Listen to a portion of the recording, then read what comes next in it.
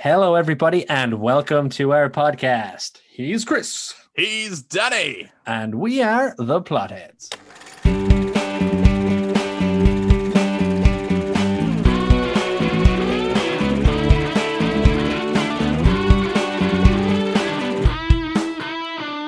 This is the podcast where we talk about movies, TV, and everything pop culture. And this week, I need to bid you all mellow greetings as we discuss Demolition Man. Demolition Man! What a movie. What is your boggle? What is your boggle, sir? Do you know what? Well, I want to just say something real quick about this movie. Something I noticed when I was checking it out, when I was rechecking it, I should say. I mean, I've seen this before plenty of times, but not for years. Not for years. And then I rewatched it thanks to the shout out that was given by Julio.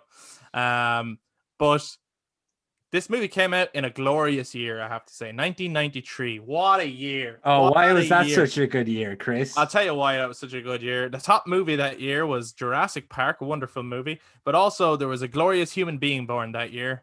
Me. Oh, no way. Yeah, 1993. I always think that's a good year for stuff to come out. And then Demolition. No, I'm joking. I jest. What a movie. What do you mean by that? Like, I love it. What a strange movie. I just want to say that. No, actually, I don't think so at all. You don't think it's strange? You think it's strange? No. Yeah, I think it's a bit weird, but it's really cool. It's cool. I actually think it was a film way ahead of its time. It's strange watching this movie. Yeah. After the last year and a half. There's lots of things in it, isn't there? Like loads of things. Yeah. There's lots of like very relevant things, topical things. Which will come up as we're getting into like the lore and stuff. Yeah. Of the movie. What about it was the most strange for you after the last year and a half? I think it was the glaring things to me were the over censorship. Yeah. And the lack of any human physical contact, even to the extent of not shaking hands or even high-fiving. Yeah. Yeah. That to me was like, and even just seeing the ways that they would come, like, you know, they would do that thing where the hands get close and they just kind of wave and around. they do a little wave around. I've seen people do that during COVID. I was like, why are we touching elbows? Yeah, why aren't we doing that? When we aren't doing the greeting from Demolition Man? That's a much better way. It is, but it's also strange because it's like, it's like too much, isn't it? It's too much all the time. It's also quite strange. I think this kind of film as well, because this is when you talk about the last year and a half, 2 years, you have to talk about the BLM movement as well, and just like the violence in the police in America. And what's quite interesting about this is that I don't know if it'll get made today. Because it's quite like, let's give our police more weapons and let them be more violent because I get what you're saying. The ends justify the means. That's funny. I never even thought of that, which is really interesting. And I'm sure, I don't think that's what they were intending when they made this film. I think it was very much like, there's any kind of utopia in the future, always has like an underground kind of, we got here by giving up our freedoms. Yeah. And I think it was just trying to replicate that. I don't think it was. I don't really know, but I don't think in the early 90s everybody just loved action movies, and this was just about a lone action man doing his thing. But watching it now with that context of, you know, people talking about demilitarizing the police in the States, defunding the police in the States, you've got all the COVID kind of the lack of touching and the censorship that's currently happening in society. I suppose there's a tremendous amount of censorship happening now. Censorship was a big one for me. Yeah. And like one of my favorite scenes in the movie, spoilers of course guys, go check out Demolition Man as always, but one of my favorite scenes in the movie is like, you know, the way every time someone curses, and not even like harsh curses, like even just the word damn, and they get a fine that comes out, and he doesn't know how to use the seashells in the toilet or whatever, and all kind of laughed about him. So he goes over, he curses loads to get a bucket load of fines and decides he's going to wipe his ass with them. And it does two things. One, it's him thinking about, the old ways of getting stuff done. Yeah. But the other thing it does is it's showing his attitude towards these new rules. It's like, I'm going to wipe my ass with your new rules. Literally, in fact. Literally. And I think it's a really good scene because I do not want to live in a world where that becomes a reality. I would hate that. I don't think anybody wants to live in that world, really. No, right? Come on, guys. I think that, of course, this is getting quite heavy for the start of a little podcast about films, especially podcast about Demolition Man.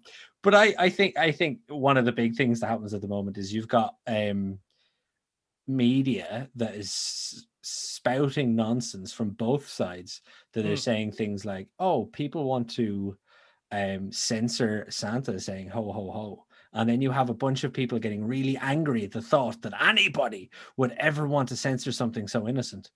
Nobody gives a crap about that. No, nobody cares. There isn't anybody out there who actually wants to censor Santa saying ho ho ho. No, I certainly don't think there is. It's just a way for the media to build up hatred, get a rise, the opposing political side and the opposing like societal factions. So it's one of those things. And with Facebook, we live in a hole of, we see what we want to see. We see the proof. The echo chamber, right? And echo chamber. Articles designed to get clicks, and it doesn't even matter if they don't care if you don't like their article. No, you're still reading it. You've clicked on it, and your they click need. Has given them money being supported by ads, and that's all they're doing. And even if you share it then to say, look at this article, it's so stupid, look how wrong this person is, gets more and more you've attention. just shared their article for them. You've done them a favor. So if you genuinely don't like what you see, keep scrolling. Ignore it. That's the greatest thing you can do. Anyway, that's now, in saying that, I am a fucker for I'm like, who died now? Oh no. Wait, what? I'll never guess what happens next. You're right. 3 ways to lose weight. What? Well, that's the very serious topics about Demolition Man. No, do you know what? I do think on my rewatch of this movie, I hadn't watched it in years. Like I watched this as a kid.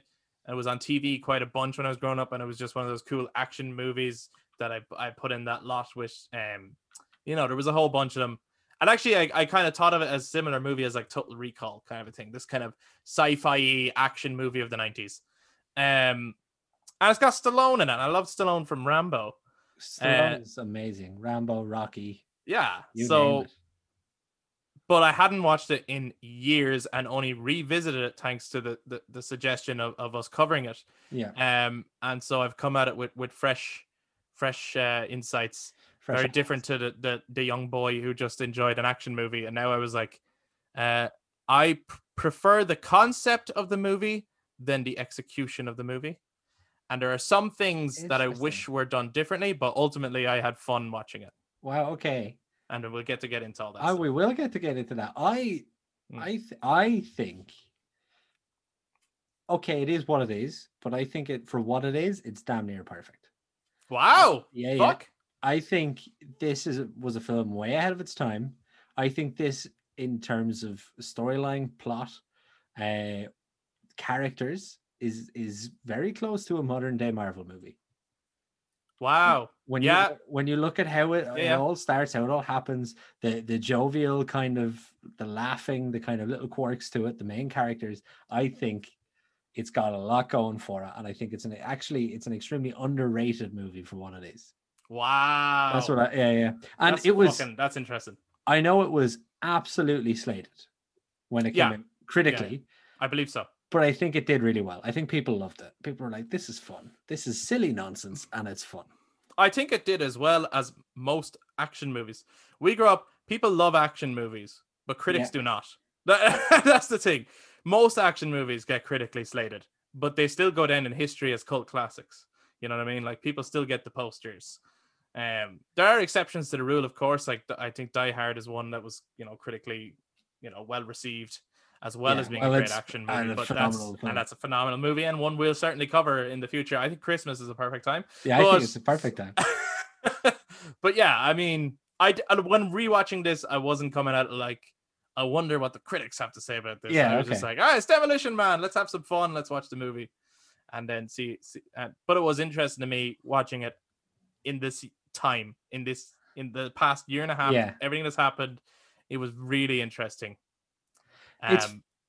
It's funny how it's set in the future, but has filmed in the past, but has so many it's so well related. To our present. It's relevant still, even. Yeah, like, you know, it is mad. And you say still, maybe if you had watched this 3 years ago, you would go, this isn't relevant at all now. It is mad that some of the stuff has kind of creeped up.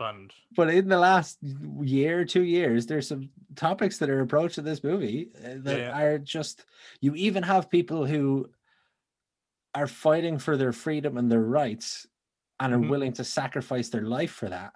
Yeah. And we have that throughout the world at the moment in numerous different ways. For a very light-hearted, fun film, there's a lot of stuff in there. Could this be our most political episode today? Demolition Man. Nobody would have seen that coming, the Demolition Man. Well, guys, you wanted fun? It's time to get serious. We need to demolish society as we know it. Okay, on that note, the plot method. We have a jingle! Hey! Finally, Chris. I'm so sorry, guys. The plot method is the method that myself and Chris have come up with that allows us to kind of stick to a linear track as we discuss films, because otherwise we go off down some random way, and we will do that anyway, but we always try to come back to the plot method, where the P stands for people, the L stands for lore, the O stands for orchestration, and the T stands for tech. So without further ado, the people of Demolition Man. Chris.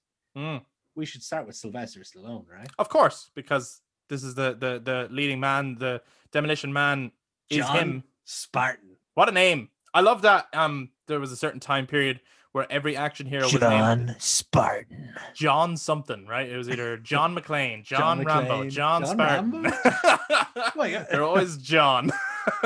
But I love it. Solid name. Good manly name. You had to have John because it was like the generic everyday name, and then you needed some badass surname that made you sound, and John Spartan, what a name. Stallone wasn't the first choice for this movie. Oh, so I've heard. I didn't know if that was true or not, though. So who I've heard. Apparently, Van Damme and Seagal were both approached to do this movie. Yeah. And I don't think it was even specified which one should be the villain. They just liked the idea of the two of them fighting, but neither of them wanted to play the villain. What I had heard was that Van Damme was approached to be the villain, and Seagal was going to be the hero, but Van Damme refused to play the villain. Yeah, and Seagal wouldn't overturn. He was like, "There's no way I'm playing the villain." So then, before you knew it, the both of them were out. Yeah, and then interestingly, Jackie Chan, I believe, was suggested to play the villain. Well, I think Jackie Chan came on board because he's really good friends with Sylvester Stallone. Yeah, and I think Stallone was like, I'd like to work opposite Jackie Chan. Yeah. And plus, he was meant to be Simon Phoenix. Simon Phoenix is supposed to be like a martial artist. He's a martial arts genius, right? So actually, getting someone like Jackie Chan in isn't a terrible idea. But apparently, again, he turned it down because at the time, he was always the protagonist in films. Yeah. And he felt that actually it wouldn't be very good for his image if he was the antagonist. Particularly, I believe, in Chinese cinema. Apparently, that's what I've read. But and then, they fell on Wesley Snipes, who for me steals the show. Absolutely perfect. I love Wesley Snipes in this movie. He's so different to I've seen him in plenty of movies, but I always think of Blade, and he's so different to Blade in this movie. What range of acting Wesley Snipes actually has, right? Like when you think Blade, and I think he gets overlooked, right? He says a handful of words in Blade, and he's always serious and like cool and stoic. And then in this, he is a maniac. He's having a bunch of fun, isn't he? How do I approach the maniac? Yeah. But we're getting the advice. But like, not only is he a maniac, and you could tell Wesley's having a bunch of fun with it. I reckon some of the so stuff much is fun. improvised as well. And Definitely. So this is full of one-liners. yeah. I think per minute, this must be one of the most one-liner packed, like action one-liner packed movies ever. There's a whole lot. Every sentence that comes out of John Spartan's mouth or Simon Phoenix's mouth is a one-liner of some sort. Some of them are awful. Yeah, and some of them are. I noticed that actually, which is probably something I never noticed when I was younger. Maybe it just went over my head or whatever. But Simon Phoenix is so racist as a character. He is. He keeps like anytime he notices anyone of a slightly different culture, he actually makes fun of them. He makes fun of that culture. Yeah. Especially in the museum, I think he does it to a crowd of Asian. It's awful. Yeah. But in saying that, that's not like as if the movie is trying to be racist. No, it's just a bad character is a psychopath. He's a psychopath. An actual he does psychopath. Bad shit. Yeah. At moments, rewatching this, I was like, Wesley Snipes would have made an amazing Joker. Oh, right. Just even the way he was going on. Just the way he was going on. His laugh. His laugh's really good. How he was like serious one moment and then he turns around, he's quite jokey and jovial the next moment. You don't know what to make of him. And actually even Sylvester Stallone, I'm calling it Sly Stallone as Batman and Wesley Snipes. And Wesley Snipes as the Joker. I cannot travel this whole journey. I'm the Batman. Yeah, no. I'm sorry. I can't go on that road at you. Unless it is a piss-takey, deliberately cheesy action version of it, then yeah, I could go with you then. But you gotta give me though. Young Wesley Snipes as a Joker wouldn't have been a bad shit. No, not a bad shit at all. No, Wesley Snipes was great, fucking great. And actually, he did obviously, I believe most of, if not all of his own fighting in the movie, and was told to slow down. He's told to slow down. What the fuck?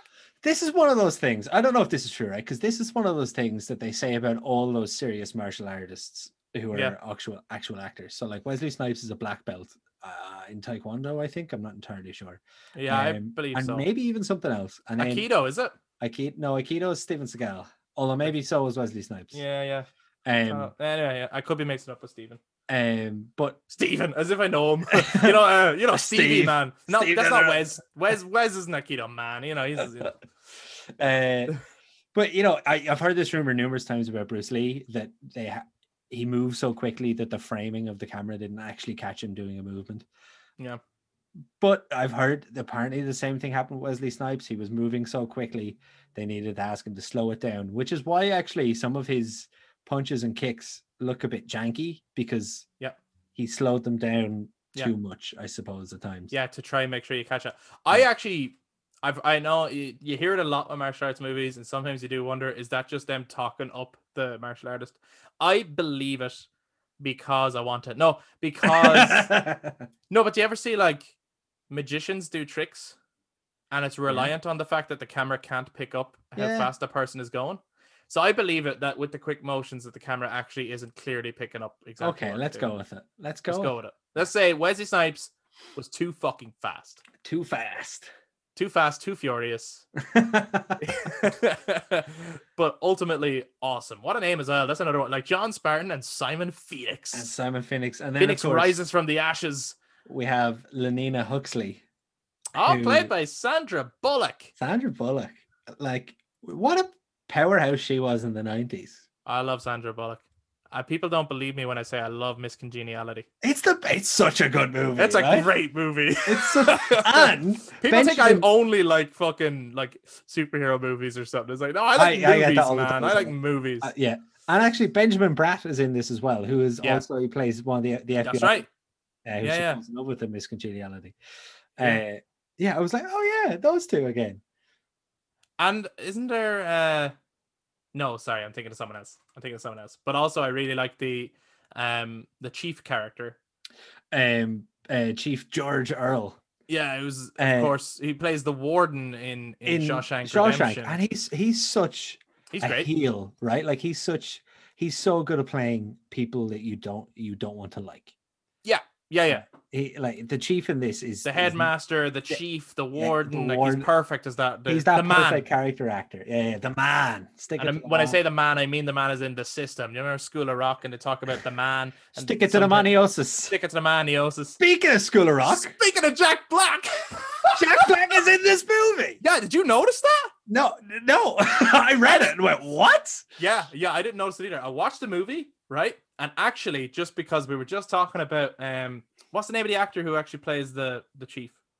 Bob Gunton.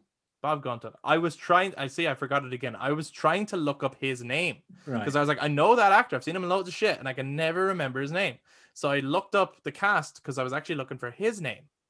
And as I was scrolling along, I saw Jack Black, and I was like, wait, what? I just watched the movie. I didn't see fucking Jack Black. Yeah. And then saw the screenshots, and I was like, I did see Jack Black. I just didn't know it was Jack Black. He's a scrapper. Yeah, he's beside the guy, Mr. Friendly. Edgar Friendly. Isn't there a he's right beside him around in that head of yours? Friendly, Edgar Friendly. Such a good movie. I feel like that should have been a twist, though. It's right there, isn't it? So what? You know what I mean? I feel like it would have made a great twist. What twist? What's your twist? The twist this movie doesn't need a twist. Yeah, it would have been a nice twist. This doesn't need a twist. It would have been What's your twist? What's your twist then? The twist being that Simon was released on purpose to kill this guy. I feel like that shouldn't have been revealed in that moment. Okay, I get you get what I'm saying? That you string that on a little bit longer. String it on a little bit so that guy, you know, like ultimately, of course you don't trust him, but just that like he's playing it up a little bit more, and it's not so like, I am the villain. Remember when I released you? Remember when I told you this? And you're like, really? Come on, man. Like, you're in public. You're right in public. Yeah, you know what? That's fair enough, because actually this film, the pacing of this film dips a little bit in the middle. Yeah. Kind of after that happens, and when they start really searching for Simon Phoenix. Yeah. And maybe had they pushed that a little bit longer, that twist would have kind of gone boom. Oh, we're back in the game. Rather than you're probably got a point there. Plus, it's nice to have, I think, in any kind of cop drama, that element of mystery. And there's none of it because they're like outright telling you exactly what's going on. You know, and they're not even playing up the fact that maybe the guys underground are actually the bad guys. You know from the get-go that they're not the bad guys. You're so right, but that literally never bothered me. Okay, I don't know. I don't. Yeah, like I see where you're coming from. There is another there is another version of this film there where they're actually, for a lot longer, you don't trust the scrappers and you actually think they're evil. And then it's not until after a bit of detective work that John Spartan finds out, oh, these guys have it all wrong. When this doesn't add up. So now I need to investigate this a bit further, and I find out, Cocteau, which is a ridiculous name. Cocteau released Phoenix. And okay, there's another, but that's a detective movie. I get you. And this is a Demolition Man movie. It's called the Demolition Man, Chris. What were you expecting, Chris? Let him demolish. This is not a noir. This is not a fucking noir. But speaking of Cocteau, you bastard. Did you like him? He's brilliant. I think he's brilliant in it. Yeah. He's a little bit too much of a bad guy caricature. Yeah. But again, I'm with you. This is basically a live action anime, or a live action, like, kind of. Yeah. Know, it has an element of, in terms of the way people are dressing in this future, there's an element of like Ghost in the Shell or something like that. Yeah, because it's quite like influenced by Asian heritage, or even like, I reckon Blade Runner in terms of style was actually an influence on this movie. Probably in a sense. Yeah. I know supposedly a big influence on this is a book called Brave New World by an author named Aldous Huxley. Is that why Sandra Bullock's character is named Huxley? That's really cool. So she might be called Huxley because of that. Yeah. There's also a character in that, if I'm right, called John the Savage. And there's a couple of times where they call John Spartan a savage. Yeah. They refer to him as like a caveman and a Neanderthal. I'm like, guys, it's only been 40 years. It's only, calm down. Like, Jesus, like, you were young when this happened. Are you kidding me? Like, you should remember this shit. Yeah. I'll get into that in the lore. That really bothered me. And then there's also that scene where when they're in the museum, and Phoenix shoots the floor out and they fall down into that area of like the remainder of Los Angeles. Oh yeah, And they're fighting. He says, that's a great scene as well. What a brave new world this is. So he there's like lots of little hints and tips. Oh, okay. Also set in a utopia where kind of people have given up their free will. So I think it took a lot of inspiration from that as well. That makes a lot of sense. And I think actually the Huxley thing can't be a coincidence then if it is. No, I even think there might be a character called Lenine in Brave New World, and her name is Lenina Huxley. So okay. I also love makes a bunch of sense. I also love how they say everyone's full name all the time in this movie. It's like they're super polite. Yeah. Hello, Lenina Huxley. How are you today? Yeah. Mellow greetings. Like the what's the name of the assistant who works for Cocteau? Associate Bob. Yeah, he's so weird. He's the best. I love it. I love that character because he's so strange. He is so bizarre, and he's kind of, I think he best embodies what's sort of wrong with that society. Yeah, actually just like there's no humanity there. Yeah, he's just like a walking robot. He might as well be a robot. There's not expressing, and like literally as soon as Cocteau is killed, he's like, what can I do for you? Like he is no. He's just a snake in the grass, really, isn't exactly. He? Yeah. Hiding under this like smile and gel. It's like he's a really slimy character, actually. Really slimy. And then the only kind of other person I think that really we should touch on is Dennis Leary as Edgar Friendly. Dennis Leary was a huge stand-up comedian at the time. Strange role. Yeah. Really interesting. Like he doesn't do a bad job or anything. I think he does a really good job. He's done a lot of acting, to be fair. He was in that I can't remember what it was called, but it was like a TV series about a fire station. Oh, I think I know the one you mean. Yeah. But I don't know the name either. I can't remember the name. But he's acted quite a bit. And I think he's quite natural.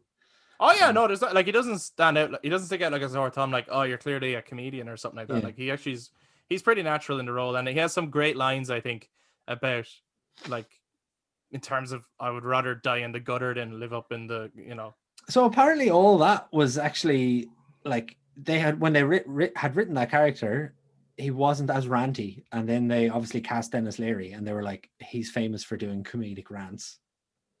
All right, let's just write he rants here in the script and let him do it. Just let him do it. So apparently it was probably improvised and like made organically, but probably took a couple of takes. But yeah, apparently that was all mostly his own doing there. He kind of came up with it and he just did a little rant. And it's a good rant. Comedians have great insights into the world around them, I think. Or at least they can. At least they appear to. They appear to. In the moment you're like, yeah, you're a genius. You're so right, man. And then you get out and you go, hold on a second. Some of what he said was problematic. Or something like that. That doesn't make any sense. Wait a minute. Hold on a second. Wait, he was joking. Problematic. Yeah. Let's move on to the lore. Oh, yeah. Because there's a couple of like continuity problems with this movie, and a couple of like, that just doesn't really make sense, does it? I think my biggest issue is I don't think they're far enough into the future. So they're in 2032. Yeah. It's not which is necessarily 11 years away from now. Which yeah. It's not even necessarily that they that like in that space of time, because like technology changes so fast, society changes so fast. Like I can't remember not having a mobile phone. Well, I can remember it, but what I'm saying is it seems like we've had one forever, but if you look back, it's like we haven't had it that long, and just it's changing all the time, and the way we communicate with each other is changing all the time. The way we greet each other, talk to each other is changing all the time. So it's not inconceivable. What is inconceivable to me is the way older people in the movie who would have been around during the 90s talk about this savage, brutish human as if he's a Neanderthal and they don't understand his ways, as if they were never around for it. Yeah. It's not far enough to talk like that. Yeah, well, it was 40 years. So the chief, I suppose, was at most 10 when. Right. But but it is possible. I'm going to defend the movie here. It is possible, right? Yeah. The chief, let's call the chief who was 10, maybe even late teens. Let's say he was even nearly 20. Like if you grew up in a time where everybody was killing everyone, places were getting destroyed, people were dying left, right, and center. They Yeah. talk an awful lot about sexual diseases that are wiping out Yeah. the planet, and all of that stopped. You might actually look back on your own time and go, wow, we were savages. I get what you're saying, but I do think that it would have benefited the overall experience because Spartan was supposed to be in ice for up to 70 years. Yeah. I think they could have gone that bit further, and it wouldn't have really changed the plot, Yeah. but it just would have made it seem like, because they talk, it's not just those characters. Other characters talk about the contraband and stuff in Huxley's office as if it's ancient history. Like they've never put on a movie that's only 40 years old. Like we're talking about movies that are fucking 40 years old all the time. Like, yeah, that's a fair point. It's weird to me. Well, they also kind of talk about like how the world almost collapsed in on itself, and how there was that massive, the big one of 2010, you know, like they talk about that massive the earthquake or something. Earthquake. So maybe like society collapsed and then was rebuilt, and maybe that's why they look at it. Yeah, possibly. I suppose. But you're not wrong. You know, they could push it further down. No, but actually, now that you're pushing this point towards me, I'm thinking about you know, these kind of movies, these utopian future movies, you can often draw comparisons with, and I don't want to get too serious, but you can draw comparisons with fascism. Yeah. Right. And if you do think about how quickly things changed in Germany, actually, during the early 1940s, how quickly certain books became contraband, and a huge percentage of the population did go along with it, and then we're talking about their neighbors a different way suddenly. When you think about that, like things do change quickly. So I suppose I can argue for and against. And boom, that's all I wanted. And maybe that's a good thing. Maybe that's, you know, that is all I wanted to make you unsure. Maybe that's what the movie's aiming for, is about saying. I was like, no, it's fucking not. It's aiming for fucking Demolition Man. The movie doesn't give a shit about that. No, it doesn't give a fuck. One thing that kind of annoys me, and I think it's because it was kind of thrown in sort of last minute, apparently. So the start of the movie is a scene where you're in Los Angeles and the place is falling apart, burning buildings. You can tell it's not just Phoenix is doing, it's like the whole city is falling apart. Chaos. And Demolition Man goes in, and you get the whole like, is it cold in here or is it just me? And then he's like, brilliant. Fantastic. But then you have this massive explosion from the C4 that blows up, which would never have blown up because of fire, by the way. It would have need to have been detonated. But anyway, this movie's not concerned with no. But and then, you know, Spartan comes out with Phoenix in hand, he arrests him, and then Simon Phoenix is the whole, they were alive and he said he didn't care. You know, and he killed those people, and that's why Spartan gets put into cryo freeze. Mm-hmm. That's just ridiculous, because they were dead before Spartan even went in, right? Were they? Yeah. Because he never found them, did he? He didn't know they were there. No, he assumed then that they weren't in the building. They did thermal scans. They saw no bodies, so he didn't see like large amounts of bodies, so he went in, found Phoenix and a couple of others, took them down. And then Phoenix is like, they were all there screaming for help, and he let them burn to death. But any coroner or doctor would have been able to go, these people have been dead for hours. Yeah, but he had huge counts of reckless endangerment, Danny. And, you know... No, you're not going to change my mind on this one. I'm going to make you unsure. They were just waiting for their chance to crucify this guy, you know, and this is their opportunity. You know, there was too much media coverage. It looked bad. The police force were like, we got to do something. We can't look like a police force that allows this kind of behavior to continue. 20 people dead. People are talking about it. The media saying a lot about it. Like, you know, we got to make some kind of stance on this. Damn you, Maguire! Fine, it is possible. You're right. Remember, this is 1996. People were freezing cops all the time in 1996. I think it was interesting that they jumped straight into it, and in that sense, it's a kind of a lived world. But that they they just do the freezing thing and they don't spend time like explaining, oh, this is like some new procedure or something. Like the film came out in 93, but it's set in 96, and they're kind of saying in the few years to come, this will be a new type of a new thing. There's already scientific changes, there's already think things happening. I think actually, and this might even go back to the issue you had with it earlier, that scene didn't exist in the original script, and it wasn't until the director came on board that he went, I want like a setting for these two characters before we see them in the future. So so originally it was just like they'll wake up from the ice and we'll just hear about their past, but we don't see it. Yeah. I'm glad that they put in I think it's a great opening. The opening to the movie is brilliant. Opening. I love that. This isn't the opening, but I love that scene where they're looking at the videos of what John Spartan's done in the past. Yeah, and he's just a beast. And they're like, it's like, how can you justify blowing up a $7 million shopping mall to save this, whatever it was, how can you justify blowing up a $7 million shopping mall to save this little girl whose ransom was only worth $25,000? And she goes, fuck you, lady. I was like, yes, that's brilliant. And it just says there's like, good job. Yeah. It's really funny that by the end of the movie, I suppose Simon Phoenix represents chaos, and Cacta represents extreme chaos, and Cacta represents extreme order. And it's really it's cool that at the end of the movie it's like, hey, maybe you guys need to find something in the middle because this shit's not working. Yeah. And then he just goes, I don't know what that is. Come on, Sandra Bullock, let's go make it.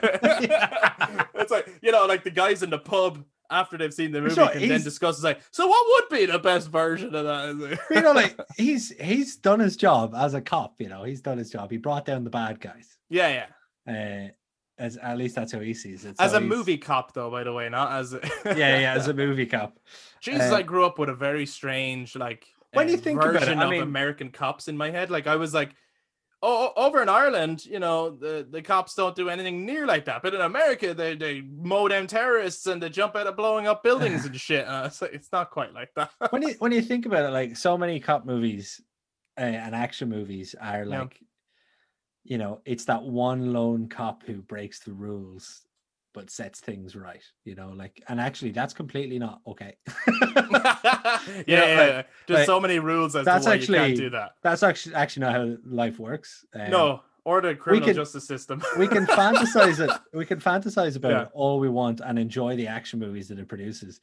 But it is that moment of like, hold on a second, there's a reason why these rules are in place.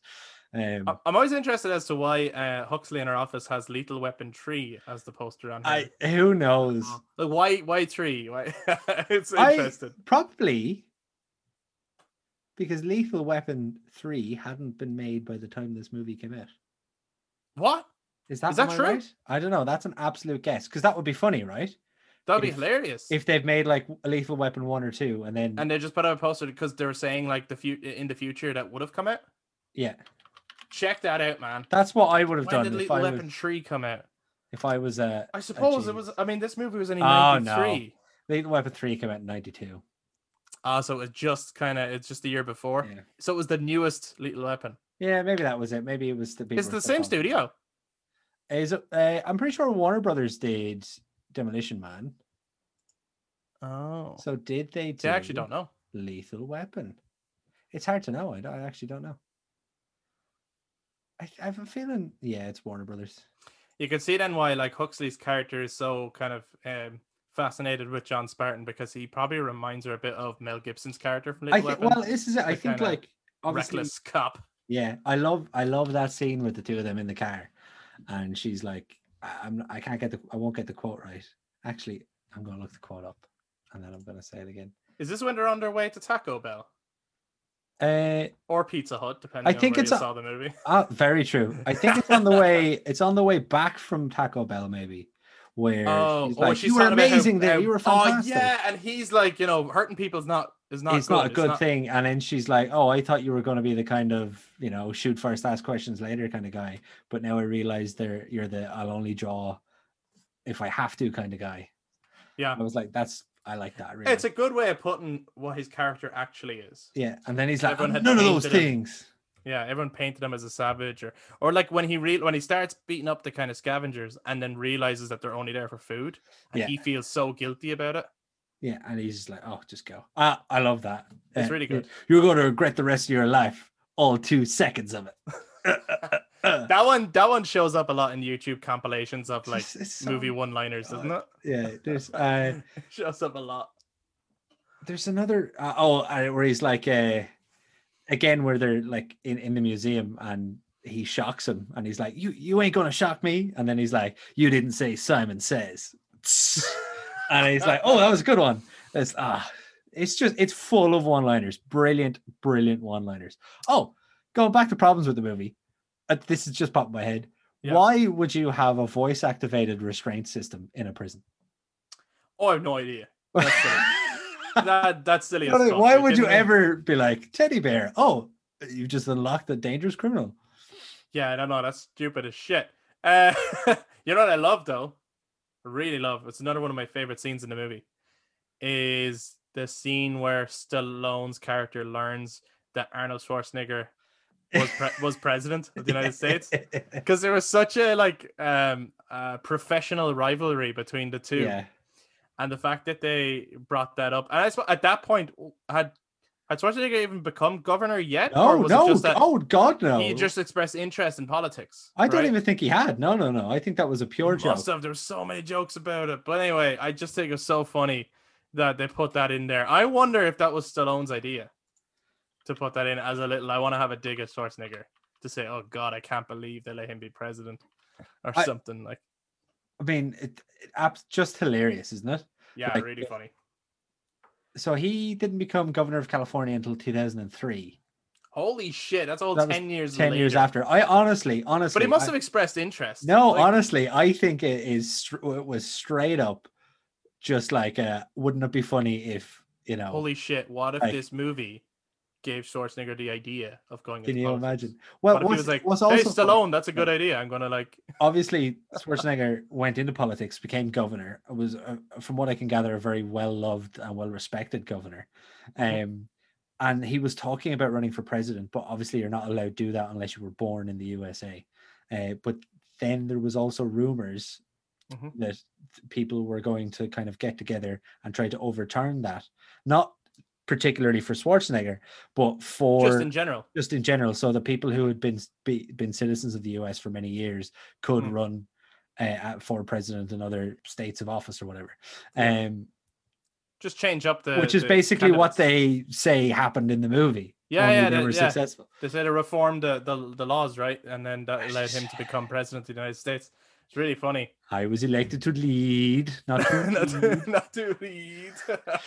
I've said that before on this podcast, but it's going to come up again. I just thought it was really funny that they actually put that in the movie, because they have talked plenty of times about their kind of professional rivalry at that time in movies. And actually, really like, completely different, as Stallone and Schwarzenegger got into the business in completely different ways, actually. Like, Stallone's a ripped, buff dude, but he wanted to be an actor. His passion was actually, I want to be an actor. I think I can't remember that if he starred in a couple of films. He was critically revered for one of the films he'd starred in. I think he only played a small part. And then, of course, he went and he wrote Rocky. That's right. And people tried to get him to sell that script. Yeah. But when he was writing Rocky, he was like living in really bad accommodation. He was very poor. He was living kind of day to day, just barely scraping by. Yeah. And then he wrote Rocky and he became this huge rock star. There's people talk about like movie stars and celebrities, but like, Sylvester Stallone is a movie star, like when he walks on screen, you're like, this man is brilliant, like there is a quality to a leading man or leading woman, and Stallone certainly had that. That's why he was in so many movies, and he can actually act. But the other thing is, not only that, he actually, and I think a lot of people do write him off as kind of this just buff action guy, right? But the guy actually understands character. Because have you ever heard him talk about Rambo First Blood? There was I an haven't. original version of that movie. Yeah. Where he had, like, there's a whole extra hour of that movie where he Really? has just a fuckload of dialogue, right? And he Wow. was watching back the movie with the director, and he was like, "This movie is unwatchable. It's not good." And they're like, "Well, what are we gonna do? Like, we have to release it. We're coming to that." He's like, "I tell you what, cut out all of my dialogue." And I was like, "But you're the main character." He's like, "Cut it all out because my character has PTSD and I don't want to talk to anybody. Wow. Cut out all of my dialogue." Wow. And he was like, "Look," and they even like went through the scenes like, look at that silent look I gave there. That's the character. That's Rambo, traumatized. Wow. And Stallone knows his characters. Like, it's funny that you hear that now, and then you look at like the latest Rambo movie, which is just a pile of nonsense. Right. No, I know. And look at the Expendables. But I suppose when you get to a certain part in your career, he's come to an age as well. You lean into it, don't you? Like I imagine those latest Rambo movies, the Expendable movies, they must have been so much fun to work on. Like, oh yeah, and made for a very different reason. At that point, he's no longer but really, like at that point, he's no longer character acting. It's more like doing like an internet meme. Like the Expendables movie is pretty much an internet meme. I mean, it is a. And I'm not even bashing that movie. We all went to see that together in the cinema. Remember, we had a great time watching it. It was a bunch of fun. But that is what the movie is designed to be. It's like, what if we just got all the old timey action heroes, got them together for like a big rumble, and just had crack with it. It's not serious. We're going to even make in jokes at each other. You know what I mean? Yeah. Like, it's not about making brand new, very serious characters. That's not the thing. You know? Did Demolition Man ever get a sequel? No, but they were talking about it. They were talking about a Demolition Man 2, where actually the script had been written. I think Spartan and Huxley were going to be married. Oh, spice it up.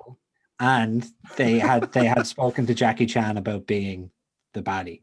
It's like, will you please do it? And I think he had agreed to do it. But then it got axed at some point. I'm not sure why. I don't know what would the story have been. I suppose. Yeah. Back to a nice world where everybody's getting along. There's still a little bit of crime, but it's not too crazy because.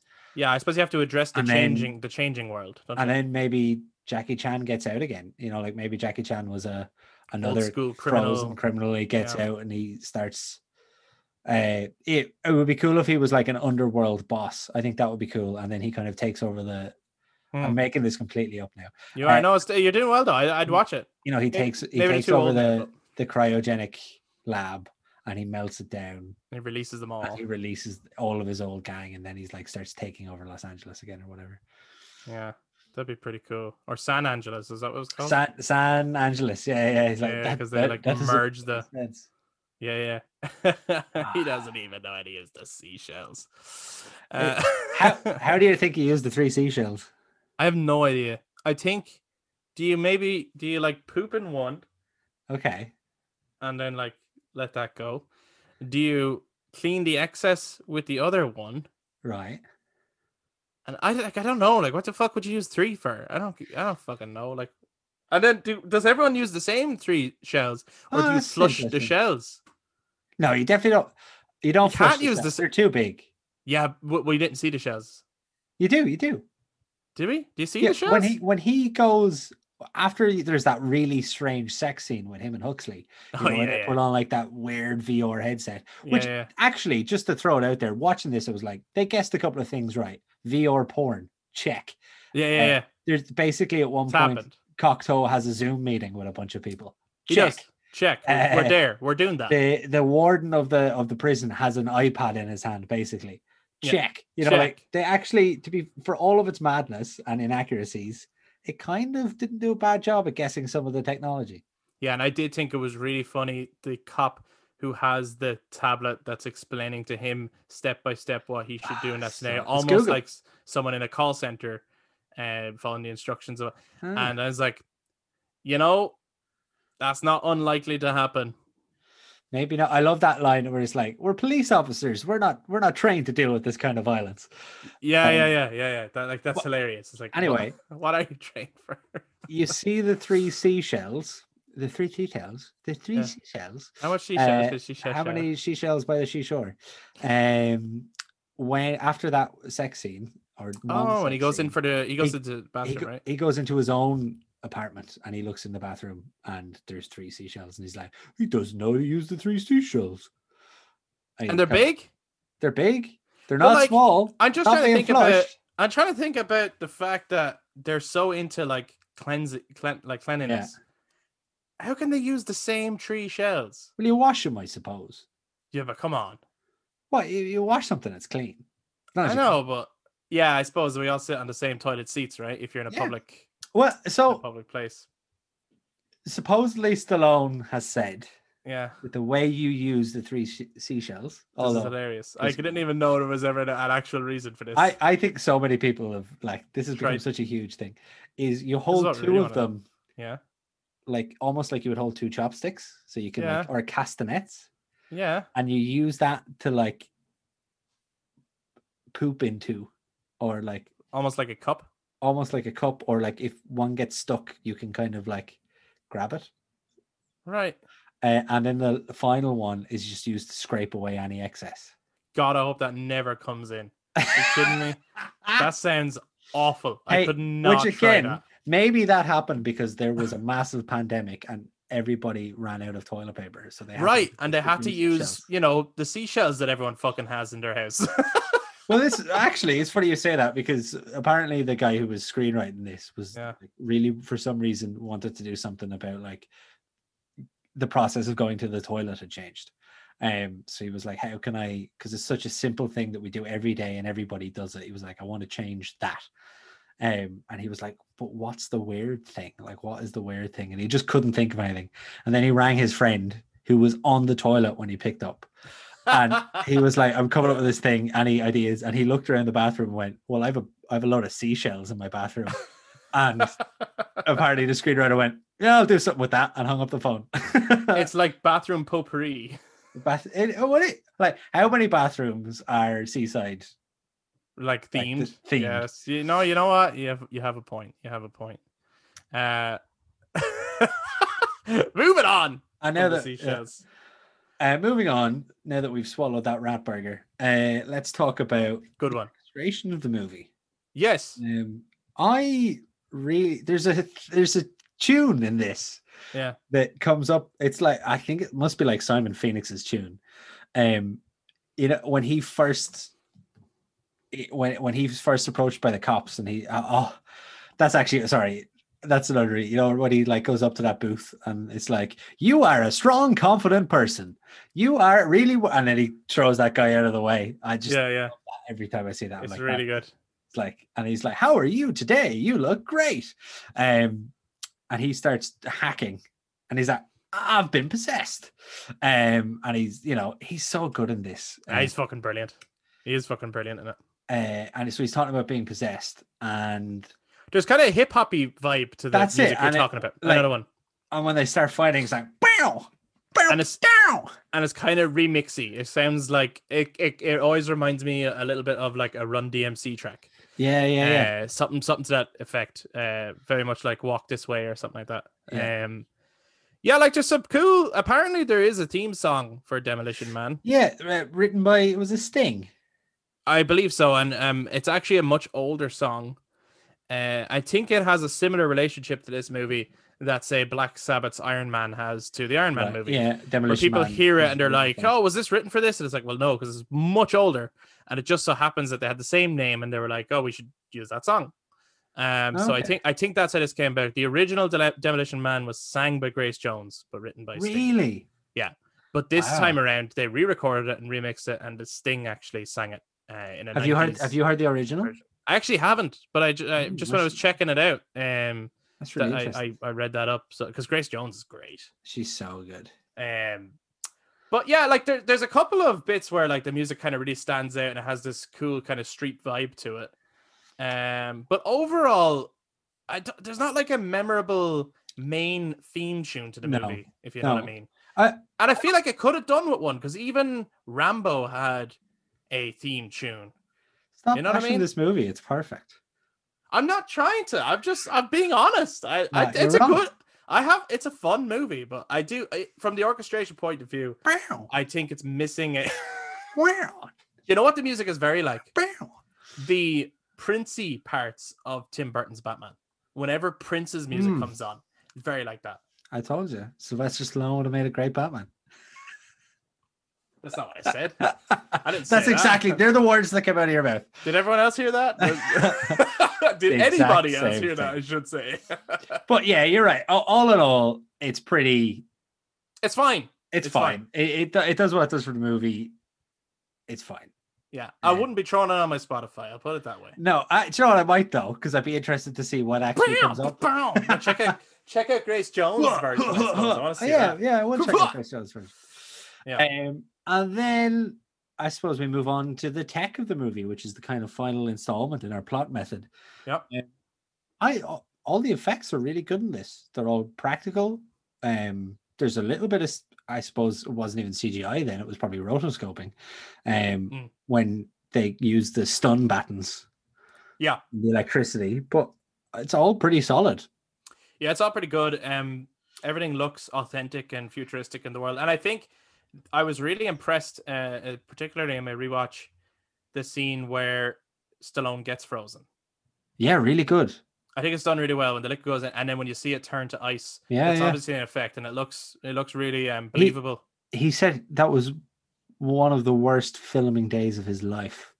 He said, believe it. It doesn't look pleasant. He was like, I spent 5 hours naked in a vat of sludge.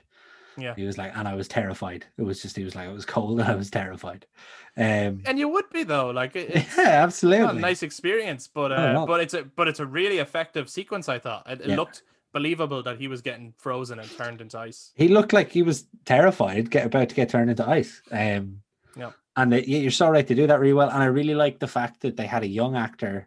They did the whole, we're going to have young actors and then we're going to introduce their older versions. So you have that with the warden of the prison. He's just a young doctor, I think, at the time. You also have that with what's his name, Zach. Yeah, it's like the one cop who actually remembers John Spartan. He was the Spartan. Pilot. He was the pilot at the beginning of the movie, wasn't he? In the chopper, yeah. And he's old timely and he's really cool. I like him. I also love when they're like, "Can you show us who was up for parole today?" And they go through several names, and then it's like Phoenix, Simon, and he goes, "It was Phoenix." Yeah. I know that guy. Yeah. Also, the explosions in the movie, in the beginning and stuff, and the fire effects look really, really good. Brilliant. Like, I think for certainly for its time, there's nothing that it's doing that looks bad. I will say this isn't a tech thing, but it's an editing thing, which I suppose we could count in the tech department. There's a really fucking weird jump cut, and I can't remember if that's like just because of this version on Netflix and it cut a scene out, or if it was always there, because I just can't remember the movie when I was younger. And it's when John Spartan has a gun to Cocteau's head, right? And he's talking away to him, and they have him caught, and then it just cuts to him and Huxley about to go to the sewers. It's fucking bizarre. I was like, wait, what? So have they arrested Cocteau or what? And Cocteau goes back to his house and he gets to talk to Simon Phoenix. It's really weird. So what I remember happens is he's got, I also quite like that actually, where he goes in, he notices him on the Zoom camera, but then he actually knows that he's and then he knows office. he's there, and he goes and he points the gun at his head, and then you've got the cut where he's like actually pointing the gun at them, and Spartan is like, "You're going down, you're doing this, blah blah blah, I've got you." Yeah. And then he basically turns around and says, "I'm going to put you back into cryo freeze, and there's nothing you can do about it." And then he goes to shoot him, and then Huxley goes, "Spartan, stand down," and he puts the gun down, and then they both walk out of the room. See, I don't know what happened, but for me, he puts the gun down, and then they were just walking to the sewers. Maybe they do. I swear they walk out of the room. Maybe the version I was watching skipped a scene or something, but I was like, that was bizarre. Okay, and maybe. And they go on as if that scene just didn't happen. Yeah, it is. That was weird. A big revelation scene. What the fuck just happened there? It's weird. Yeah, I suppose he's just realized that. Oh, I can't actually do anything about this. Yeah, I can't do things the way I want to do it. Yeah, I get what it's supposed to be doing, but it was a really jarring moment for me in the movie. Yeah, that's fair enough. It doesn't fucking ruin the whole movie or anything. I also I really like the costume design in this movie. I think That's like worth all the shouting out. costumes look amazing. Yeah. Um, Even the police uniforms. the You police can tell uniform, they're police uniforms, but they are, the police uniforms are beautiful. yeah, Actually, they look really good. yeah, they're really, really, really lovely. They're kind of casual slash fancy wear. Is very just inspired by Asian heritage, and culture. It's so interesting that there were so many movies around the 80s and 90s that believed that in the future everything would just be really Asian inspired. Like, that's Yeah, fascinating to me.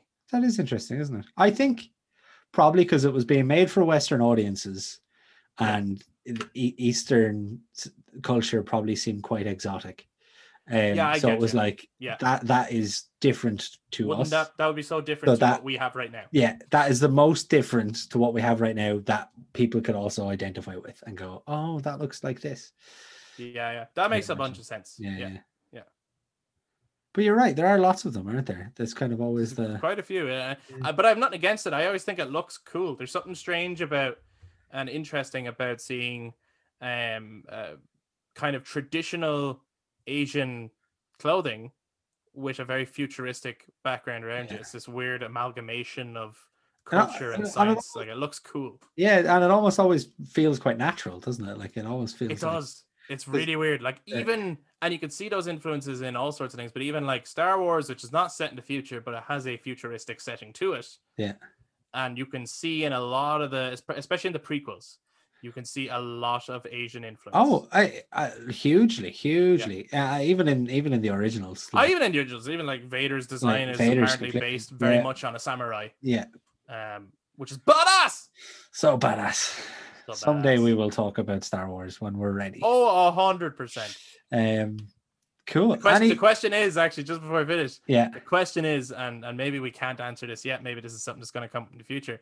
But when it comes to Star Wars, is it going to be movie by movie or trilogy by trilogy? Movie by movie is 9 bloody movies. That's 9. I was wondering, is it movie by movie up to a point and then trilogy by trilogy? But then for me, that's like 6 movies and then a trilogy. Yeah, I hear what you're saying. And I think we both know which trilogy I suppose, I don't know. We'll get there. Whoever's listening right now, how would you like to hear it? Would you like to hear us do all the Star Wars movies individually? Yeah. Or trilogy by trilogy by trilogy? Yeah. Or maybe just one epic long... Let us know, and just know that if we disagree with you, we won't do what you say. No, I'm joking. We'd love to hear what people think. What is your favorite thing about Demolition Man?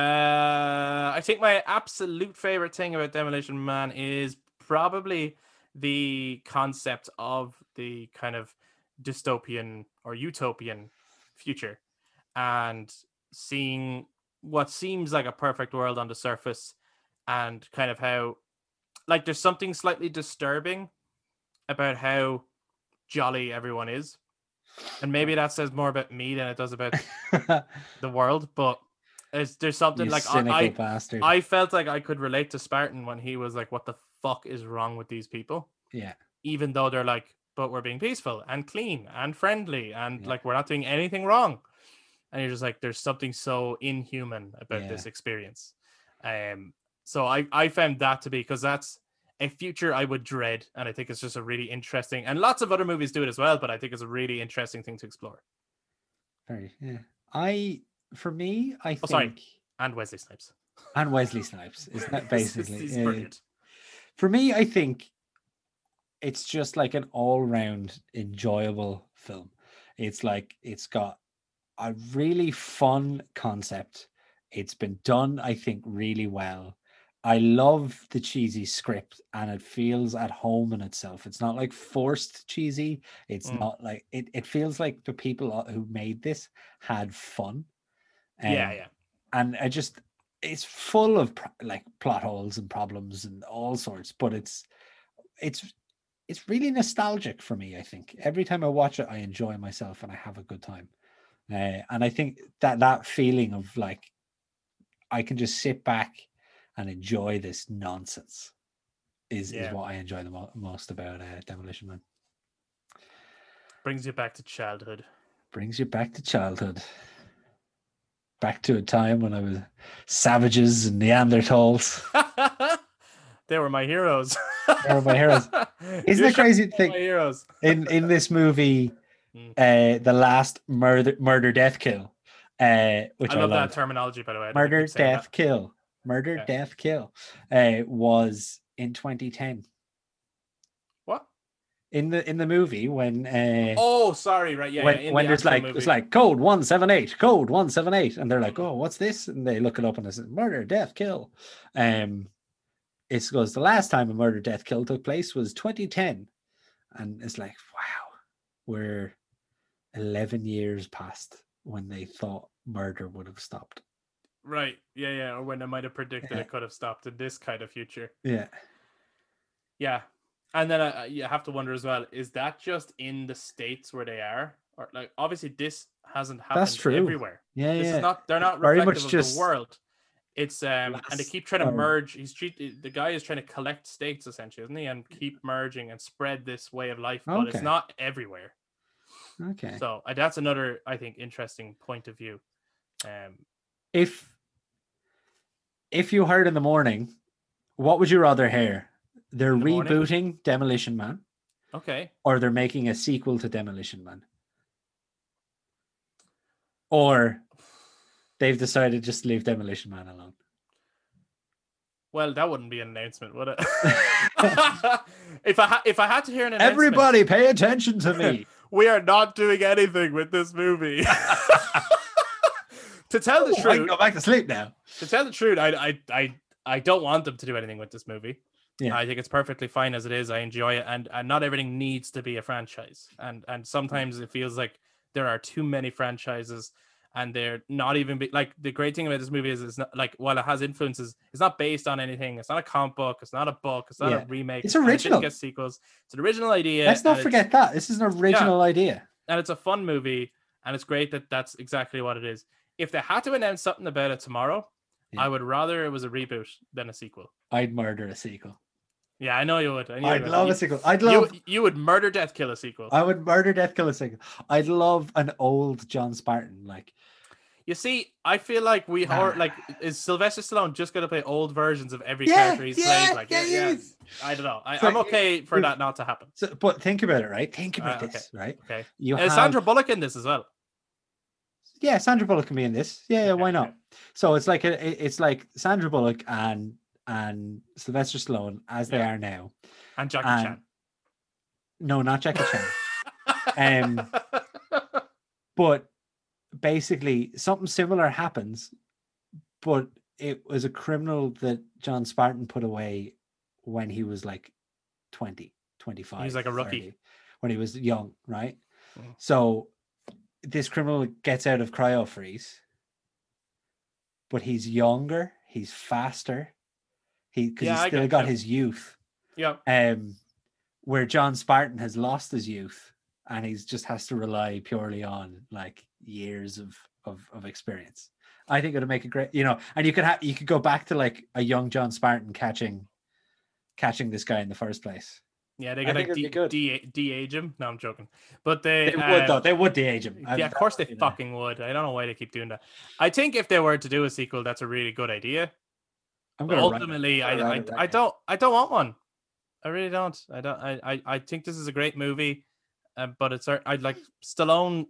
You don't have to play all of your characters older, because they come off, a lot of them kind of. He's not going to play him younger, is he? Well, no, but maybe just play new characters. Yeah, probably. That's all. Yeah, fine. On that note, I think we should leave our podcast there. Because I'm being a bummer. You're being a super bummer. Demolition Man 2. The bummer. I have no idea what you'd call it. Demolition 2. No, Demolition Man 2. Demolished. Demolished. It would be demolished. That's rubbish, though, isn't it?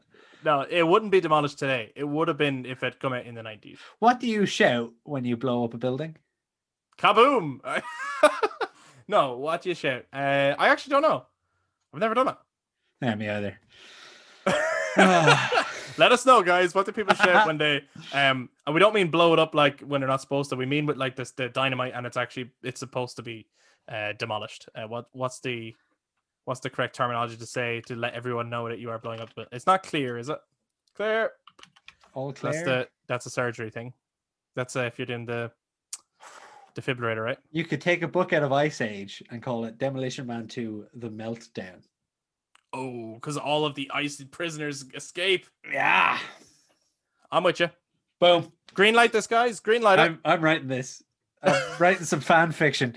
Demolition Man fan fiction. In a future where he knows how to work the 3 seashells. Demolition fan. Demolition fan, very good.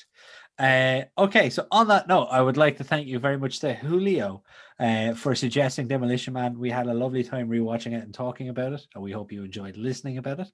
I'd like to thank Chris for all the tunes during the podcast. I'd like to thank Clara Booth for the lovely artwork. And I would like to thank you, the listener, for listening as always. Join us next week or next time where we'll be talking about another amazing film, I'm sure. And until then, he's been Chris. He's been Danny. And we've been the Plotheads.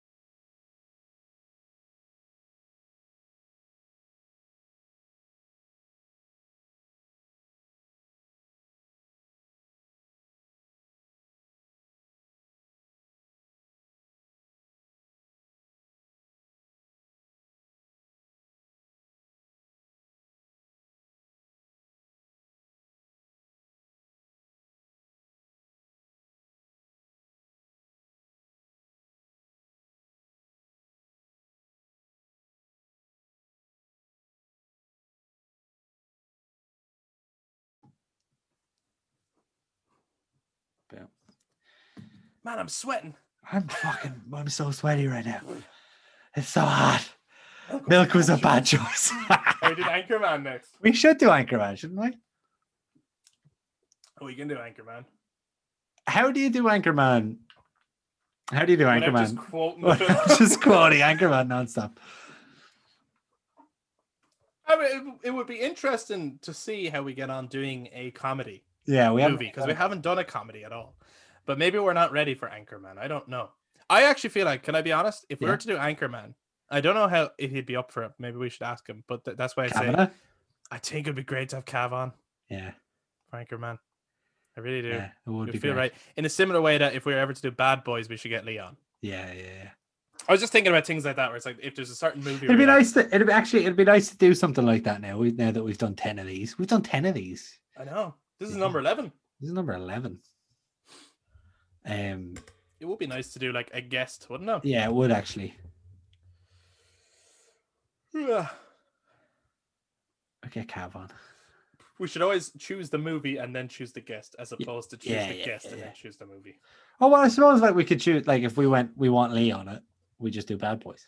Yeah, absolutely. Yeah. I'd say you want to give him a fair bit of heads up though, or at least ask him, "Hey, would you ever be up for it?" And I'd slowly kind of get him around to doing it, like, and maybe say some of the things he might need, like if he could borrow a headset or something there. I'd like to do like a. But yeah, I'd love to do. It would feel right to me that Lee comes on at some point. Yeah, he really should. He should probably be our first guest too, actually. Okay, let's like start talking to him about it. Yeah, but not make it next week's episode because that's only kind of. Do you know what I mean? Here's the deal. Yeah, let's ask him if he's listened to any of the podcasts. Okay. If he hasn't, he can go fuck himself. But maybe he hasn't listened because he's like, they never asked me.